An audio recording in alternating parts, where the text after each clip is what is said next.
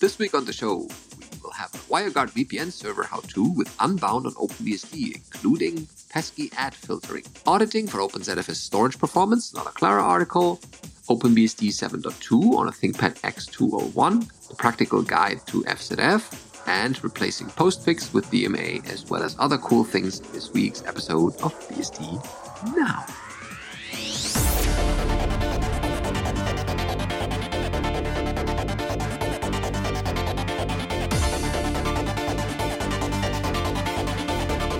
BSD Now, episode 500. Woohoo! Guarding the wire.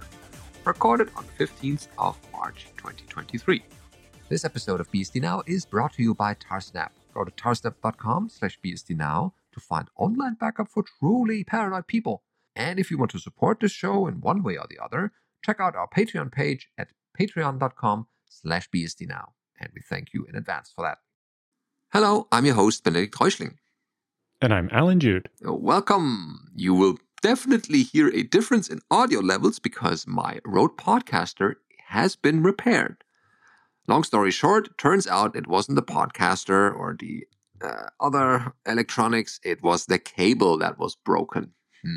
But no complaining anymore. We are happy to have the regular audio quality for you, as well as a packed show with good stuff in it. So let's head right into the headlines this week. Starting off with how to set up a WireGuard VPN server with Unbound on OpenBSD. Yep. So the poster here starts off saying some months ago they published an article on how to build a WireGuard server with ad blocking on Linux, focusing on Debian and Pi-hole. But recently they wanted to reproduce the same setup on an OpenBSD server. And so they went for that. And since there's no Pi-hole for OpenBSD, they managed to accomplish the same results using a DNS resolver Unbound and the Unbound-adblock package. So to get started, they fire up their OpenBSD machine and do as package_add WireGuard-tools to get the WireGuard command line tools and enable packet forwarding. net.inet.ip.forwarding equals 1 and same for IPv6.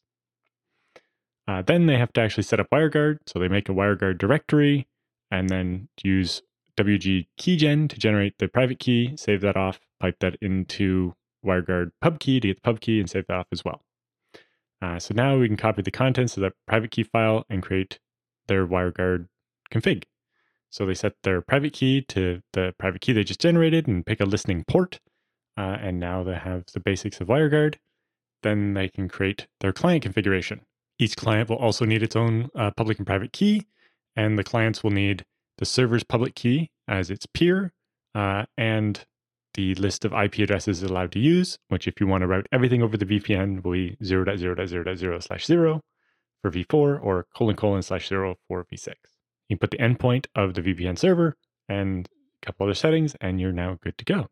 So now that you have a VPN and going in both directions, everything's working there. In the server side, you have to say what IP addresses the client is allowed to send data from, which, most VPN configurations will be just the client's one IP address.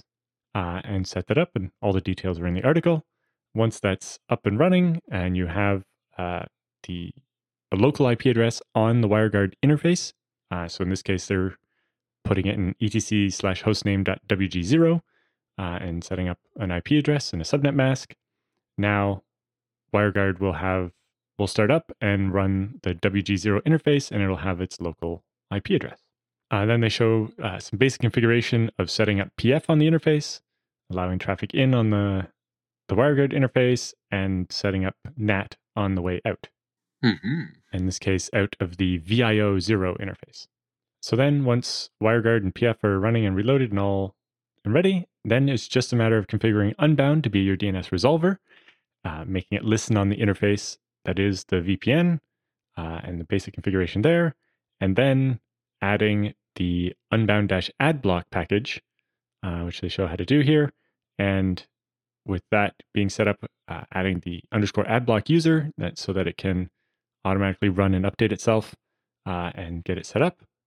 Then they're able to have the DNS server start blocking domains that are known to be the source of ads. So now, as long as the VPN clients use the VPN server as their DNS server, which they're going to want to do, then it will block ads on the server side. Mm-hmm. So the And so pages load faster? And especially like, I have this tablet I use occasionally, mostly for audiobooks, but if I use it to watch YouTube or something, it's really difficult to get an ad blocker for this weird little tablet. Whereas if I just do it on the server side, then it's done on all the devices and I don't have to, magic do special configuration on every device. It can be really helpful if you also have something like a smart TV where you can't easily control what it's doing. So they show how to configure Unbound to use the block list, setting that up with an RPZ file. And suddenly now everybody that's resolving via it will see the changes. And they show how to run the update, and they can see that, they're blocking 207,000 domains that are related to ads. And they keep growing, yeah. Yeah, and they also have a handy way to test a URL you can go to, and it should say ad blocking enabled if the ads are blocked.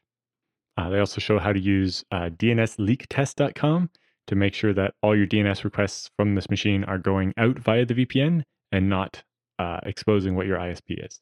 And also one to confirm that you're using DNSSEC as well, because since it's Unbound, you might as well. Mm-hmm. Yeah, all in one package. Yep. So very handy guide to not just setting up WireGuard, which is quite easy, but taking it the next step and doing an ad blocking DNS server. And those instructions should work on pretty much any BSD. There's minor differences between the different BSDs, but Unbound and Unbound ad block will be there on all of them. If I run my local Unbound on my, let's say, laptop, that would certainly also work, right? Yep. Yeah, you can do this ad blocking there too. Mm-hmm. It's just if you do it on the machine that is your router, it'll do all your machines, including the ones that run an OS where you can't just use Unbound or whatever. Mm-hmm. Good. Excellent. Let's move on to auditing for OpenZFS storage performance, which is another article by Clara Systems written by Jim Salter. And it talks about, how to find the storage bottlenecks in your particular storage environment. It starts with storage is a complex and important part of any project's architecture and should be planned thoughtfully, ideally ahead of time. In this article, we'll talk about how to understand, measure, and plan for your storage performance needs. So, consider a bottle of soda. The bottle itself is much wider than the neck, where the cap screws on. But in order to get the soda out, you must pour it through the neck, and making the bottle wider won't improve flow if the neck remains the same diameter.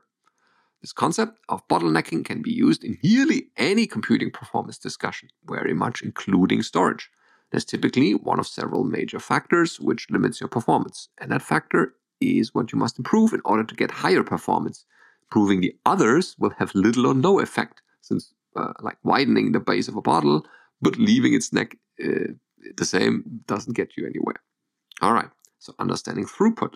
Throughput is by far the most commonly talked about storage metrics, though it's rarely the most important one, turns out. Typically measured in megabytes per second, or MIP per second, for the international unit. Throughput is a simple measurement of how rapidly your storage system can provide requested data to you. Technically, that's the bolded text here, any measurement of data in megabytes per second is a measure of throughput. In practice, however, this metric is most commonly used as a measure of top-end throughput, how quickly your system can provide data under the most favorable conditions possible. And so for this... But like you were saying, not the only one. Then you have IOPS, which is how many different things that it can serve per second. And usually these things start to come together, right? If you're asking for a lot of small things, then eventually to get that many megabytes per second, you have to do more requests per second. And usually that's, especially with hard drives, where you run into problems. A hard drive that we use as an example normally can achieve about 200 megabytes a second of throughput if you're just reading files sequentially. But if you are asking for a whole bunch of different 4K files from all over the drive and it has to seek between each one, then you'll be lucky if you can get even a single megabyte per second. Because if we think the average time it takes to move the head from one point to another point on the disk is more than 4 milliseconds, then in 1 second, which is 1,000 milliseconds, we can only do that 200 times. And so, if we're only doing 200 times 4 kilobytes, that's only 800 kilobytes a second. We're not even getting a megabyte per second out of the disk. And then there's latency. So latency is the inverse of throughput. Instead of asking, how much data can we move per second? Latency asks the question, how long will it take to retrieve or store a piece of data once I've asked you to? So although we typically ask speed questions in terms of throughput, latency is the way in which we experience it, like waiting for a download to finish. Users don't really care if data moves through the system at 100 megabytes per second or 1 gigabytes per second. They care about how often they must stare at a wait icon or for how long they must stare at it before getting what they asked for. And applications are just the same. Much like throughput and IOPS, latency is frequently referred to in a very specific way. And in storage terms, latency is most commonly a reference to application latency. In other words, not just how long does it take to pull 1 megabyte of data off disk, but how long does it take for my database to return 1 megabyte of result from a query that I submitted. And when used to refer to hardware, like buying a new disk, latency most commonly refers to seek latency of rotational hard drive. Like Alan mentioned, that little head there needs to go over the platter and find the right position. The time it takes the head to skip from one track to another and wait for the target sector to rotate under the head when reading non-contiguous sectors. And then there was networking, of course. So for projects of any real size or scale, there's one last bottleneck to talk about, the network. Accessing the storage on another computer or device across the network adds the latency and throughput limitations of the network itself to those of the storage. The network increases in latency of each operation due to the time it takes to move a packet across the network and bottlenecks throughput to that on the network, which is usually lower than the high-end throughput of any storage device itself. And so when you put it all together, we have the three predictors of your workload: throughput, IOPS, and latency. Then there are specialties like databases, virtual machines, file servers, like the mix of both, right? Network and disk. And so they provide a couple of ways to measure your current performance using IOStat in this case, or ZPool IOStat. But IOStat is also an independent utility if you don't run ZFS. Why aren't you, by the way? And there's other ways described in the article how to measure this and can get kind of a feeling for what your storage performance is like. Very nice article. Good start into the topic. So next up, we have some notes on running OpenBSD 7.2 on a ThinkPad X201. And so it's been a while since I've had a laptop that's been running OpenBSD. Recently, I bought a refurbished ThinkPad X201, and this was a great occasion to put OpenBSD on it. Of course, installing OpenBSD on a ThinkPad is not difficult. You need to install OpenBSD with an Ethernet cable attached in order to be able to run the firmware update tool to download the firmware to make the Wi-Fi work. So this particular laptop is not a new one. The machine's from about 2010 and was one of the last ThinkPad X models with the classic keyboard. And it has the great track point as well. So it's an Intel Core i5 M520. It has only 4 gigabytes of RAM. That hurts a little bit. A 1200 by 800 display resolution and 128 gig SSD, which I'm guessing is actually newer than the laptop. Yeah. But they say, although the specs are not spectacular, this machine is quite usable. Using some great tools from suckless.org, we have the DWM Windows Manager with SL Status and the ST Virtual Terminal. And they show the X input stuff they had to do to get the mouse working. And they say the X201 has a small trackpad with 2 buttons. And for ThinkPads, it also has the track point, which comes with 3 buttons. And so they don't use the trackpad because they like the track point. And so they have their Exinit RC and shows how they set up their mouse. They say it also makes it possible to use the track point for scrolling by moving the pointer up or down with the middle mouse button pushed down. And then they say in the BIOS, I've changed the settings so that the function key acts as left control and left control as the function key. I love that feature of the ThinkPad of being able to decide if the far leftmost button should be control or function, depending on what you're used to. It's quite handy. So they also have some extra config lines because they've, I think, inverted their caps lock key around as well. So they never actually want caps lock, so they've set their caps lock as a second control key. And they show how they did that. Then they mentioned how they extend the battery life. So they're installing the OpenBSD FreqD, as in CPU frequency. And with that configured, they're now monitoring and seeing that their battery runs for about 3.5 hours, which for that age of a battery is actually quite good. Oh, yeah. They note that everything else works. When they close the lid, the laptop goes to sleep. When they open the lid, it wakes back up, including the Wi-Fi and X and everything. And they were able to mount an SD card and boot from that SD card as well. So they say the display resolution is a little cramped nowadays, 1200 by 800, when running 2 windows in Emacs side by side. But they say they're a touch typist and typing on that keyboard is wonderful, although maybe a bit loud. With the deceleration mod I mentioned above, the trackpoint is a joy to use and feels completely effortless. And they say the escape key is located where it should be, above the F1 key, whereas on their modern X270, it is to the left of the function keys, so it makes some time to get used to again. But the X201 and X270 are almost identical in size, but in every other way, they actually feel like the X201 feels smaller. Interesting. Yeah, interesting. Oh, they referenced the data swamp from Selene, their website, about the WCons control to lower the fan noise. Yeah. Nice that all the BSDs are linking to each other here and there.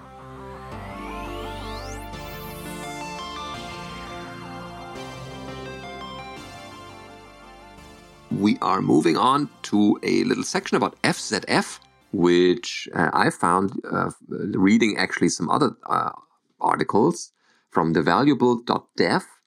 And I found it interesting enough because I know what FZF is, fuzzy search in the shell, but I haven't played too much with it. So I thought we would cover this a little bit more as it goes into how to set it up, little snippets here and there for your shell integration, for your init files, and key bindings. So pretty much everything that you need to get started. And so this part is the first. It's the shell integration part. And they also have a second practical guide, also linked in our show notes, for the shell integration. So first they're building the file explorer, and then the shell integration follows. Okay, so in this first one, we're going to use FZF's shell integration if you use either a bash or a Z shell or the fish shell. They're not the biggest fan of fish. Their opinion, use whatever works for you. So they will focus mostly on bash and Z shell in this article. But I think you can adapt the things they show here. So what are they covering here? First is what keystrokes they can use for fuzzy search through files and directories. Very quickly, you will get used to this and will look for this everywhere. How to use a completion using FZF in the shell, especially like for long paths or long file names that you quickly want to type. How to customize the key bindings and completions, and also how to launch FZF in Tmux panes automatically. Good thing they mentioned how to change the key bindings, because their default key binding is that Control-T does a fuzzy find of all files in subdirectories of the working directory and sends the output to standard out, whereas that's not what Control-T does on a BSD. Yeah, we're so used to other functionality. We need to have this on a different key combination. There's Alt-C, fuzzy find all subdirectories of the working directory, and run the command cd with the output as an argument. Okay. And there's Control-R. Oh, Control-R is also history search backwards, isn't it?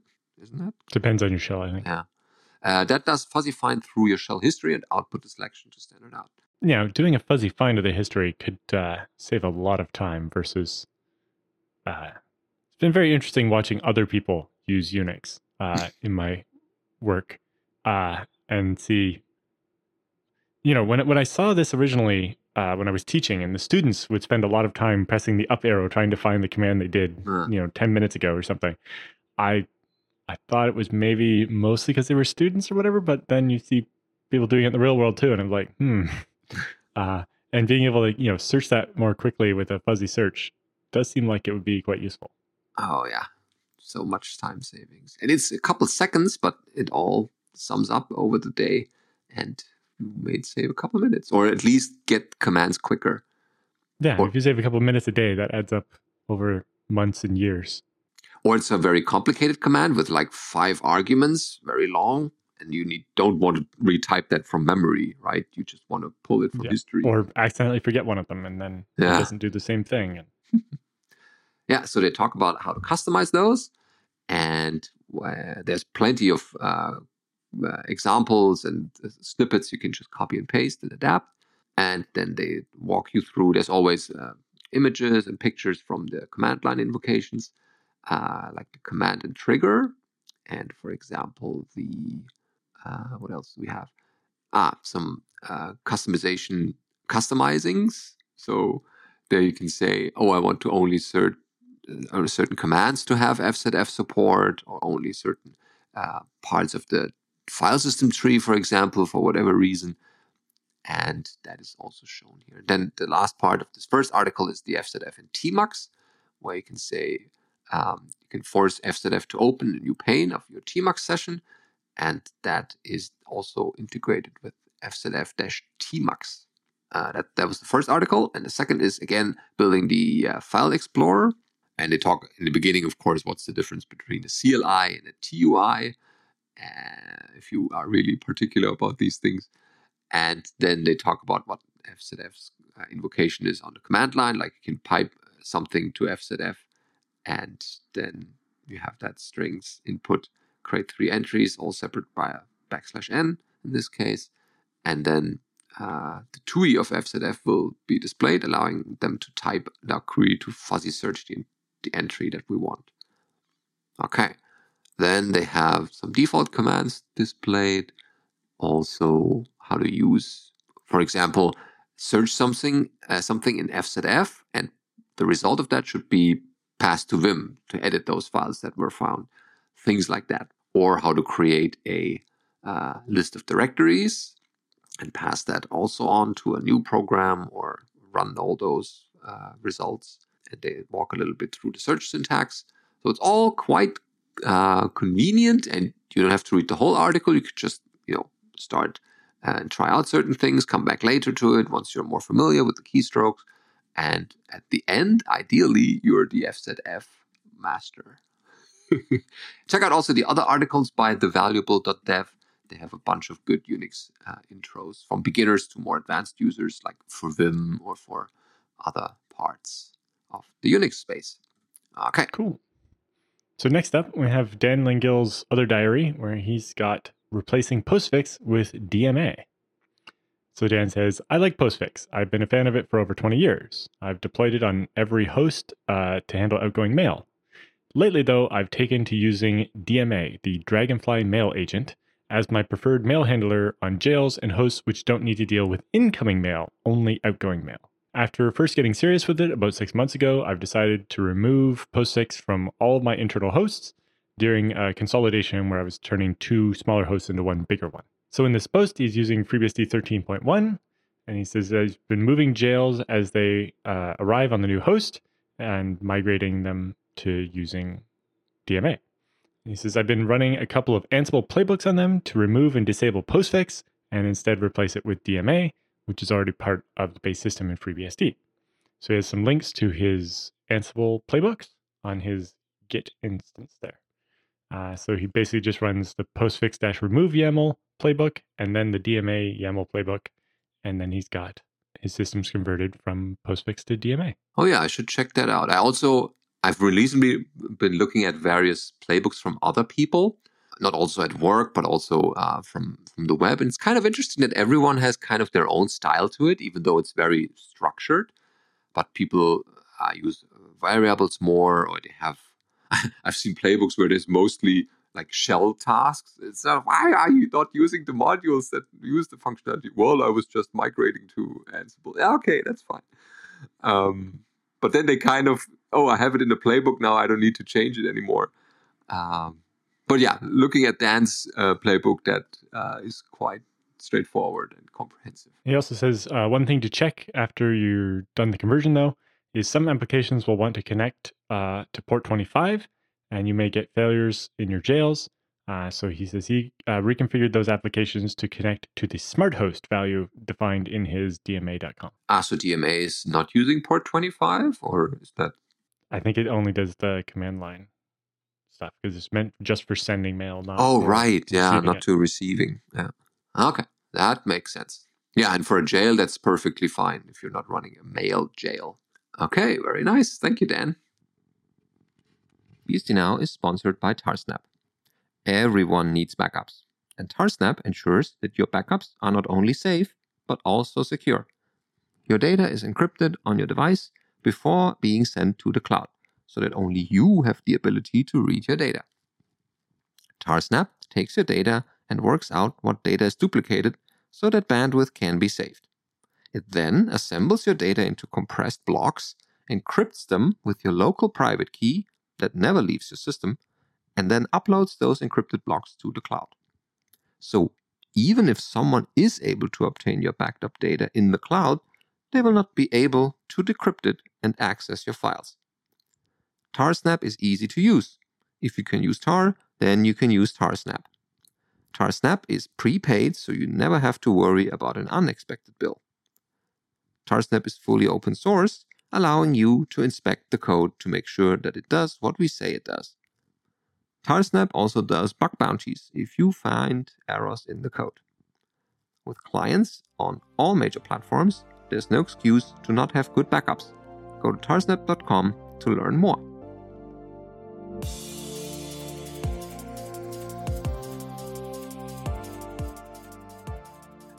Feedback and questions time. We get questions from you and we collect them and put it in this exact spot. The questions are directed to feedback@bsdnow.tv, of course. And the first one is Dennis with a thanks, and short and sweet. Goes, "Hi guys, I really just want to say thank you in all caps for constantly mentioning my blog on your podcast. Keep up the great work. Really love what you're doing. Greetings from Germany, Dennis." Well, if you write such good blog posts, then of course we cover that. That makes sense. And if you have a good blog post you feel like we weren't covering, then send it to feedback so that we know about it. Yeah, sometimes we don't have it on our radar or it just escapes us, but you spend time writing it and putting it all together, so we might as well cover it. And if it's a BSD or Unix related blog post, of course, then hey, definitely the source for a new episode. Okay. Yep. And next, we've got an email from Luna saying, "Hey, they were listening to a recent episode, and Alan mistakenly said Pigeon was related to Trillion, but they're correct that no, I was just fuzzing a bunch of similar things together in my brain because it was from 20 years ago.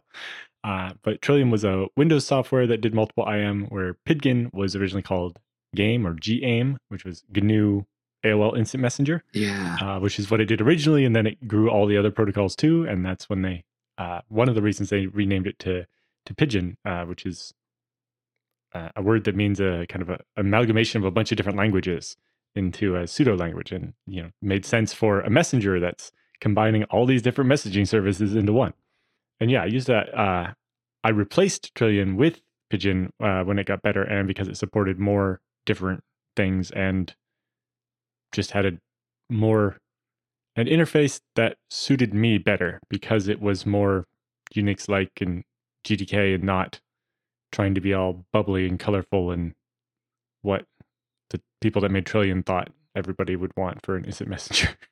Yeah, but it's like so many new messengers are now up. Like, of course, there was the Telegram. Well, yes, yeah. we had the whole thing back when there was like AOL, MSN, and Yahoo, and ICQ or whatever, and then IRC. And then eventually those all kind of went away. And then we had this whole resurgence where now, yes, there's like Threema, Signal, Telegram, Matrix, and lots of others. And then we also all have, Slack and WorkSpot or something. And then there's like 6 other, work-focused messengers, and plus Discord and Microsoft Teams and all these other things. And it's just like, I thought we went through all this already. But back in the day, they had more like these cross messenger applications where you could send messages to other people in different networks. Right. And then we thought, how about we stop doing this craziness of having all these different protocols and we created XMPP, this one protocol that allows you to have a federated messaging service. Yeah. It's kind of like, especially like federated in the same kind of way as like Mastodon or whatever to replace Twitter. It's like everybody would just have like their username at one service and you can message somebody on any service by just doing it. And it was great. And at one point I was using, like we were talking about in that episode, I was using Pigeon to be on the Google chat thing, the Facebook chat thing, the video game chat thing, and all those messengers and stuff all at once with one program. And I didn't have to know the person I was talking to was on this service or that service or anything. It was probably the best we've ever had it. And then it all went downhill. Yeah, because the companies started walling off their own messengers and didn't make it compatible with the others. And here we are again, splintered and with 5 different messengers. Yes, it's kind of like we had IRC and then we had all the messengers and then we had XMPP and then we had the walled gardens. And yeah, I don't think we're ever getting back to just one thing again, though. Yeah. And then it's like, oh, I cannot communicate with you because I am not willing to install yet another messenger just to talk to you. It's like, I have these 3 and I'm not budging, and you have these other 3 and are not budging, so... Let's go back to email. Yeah, well, it is what it is. So, yeah, definitely thanks for this correction and the feedback. Okay, this next one is from Ljubomir about IPFW question. Okay. Dear BSD Now team, perfect show as always. I was wondering if you can help on how to get the initial command for a pipe or queue creation. When a standard IPFW rule is executed, one can view it with IPFW show or IPFW list. When a pipe or queue is created, IPFW or DNCTL returns only details about the status of the pipe or the queue, but not the command that was actually used to create them. Not my firewall. I had some degree of that gripe before myself, where I think some of the detail is there with one of the commands, but it doesn't map as one-to-one back to, like the firewall rules do, where just like the output of IPFW show really does give you the exact command that will recreate the rule. Whereas with the pipe stuff, it doesn't as much. I think in particular, for me, the annoying one was the NAT rules rather than the pipes and queues. But I think you can do IPFW show pipe and the pipe number, but it still doesn't give you exactly the same kind of output as the other one does. So why would you need to look at that in the first place? Like see the traffic? Well, in particular, I think what they're looking at is it's already configured, and I'd like to see what I put to configure it that way so I can maybe change it or whatever. Oh, okay.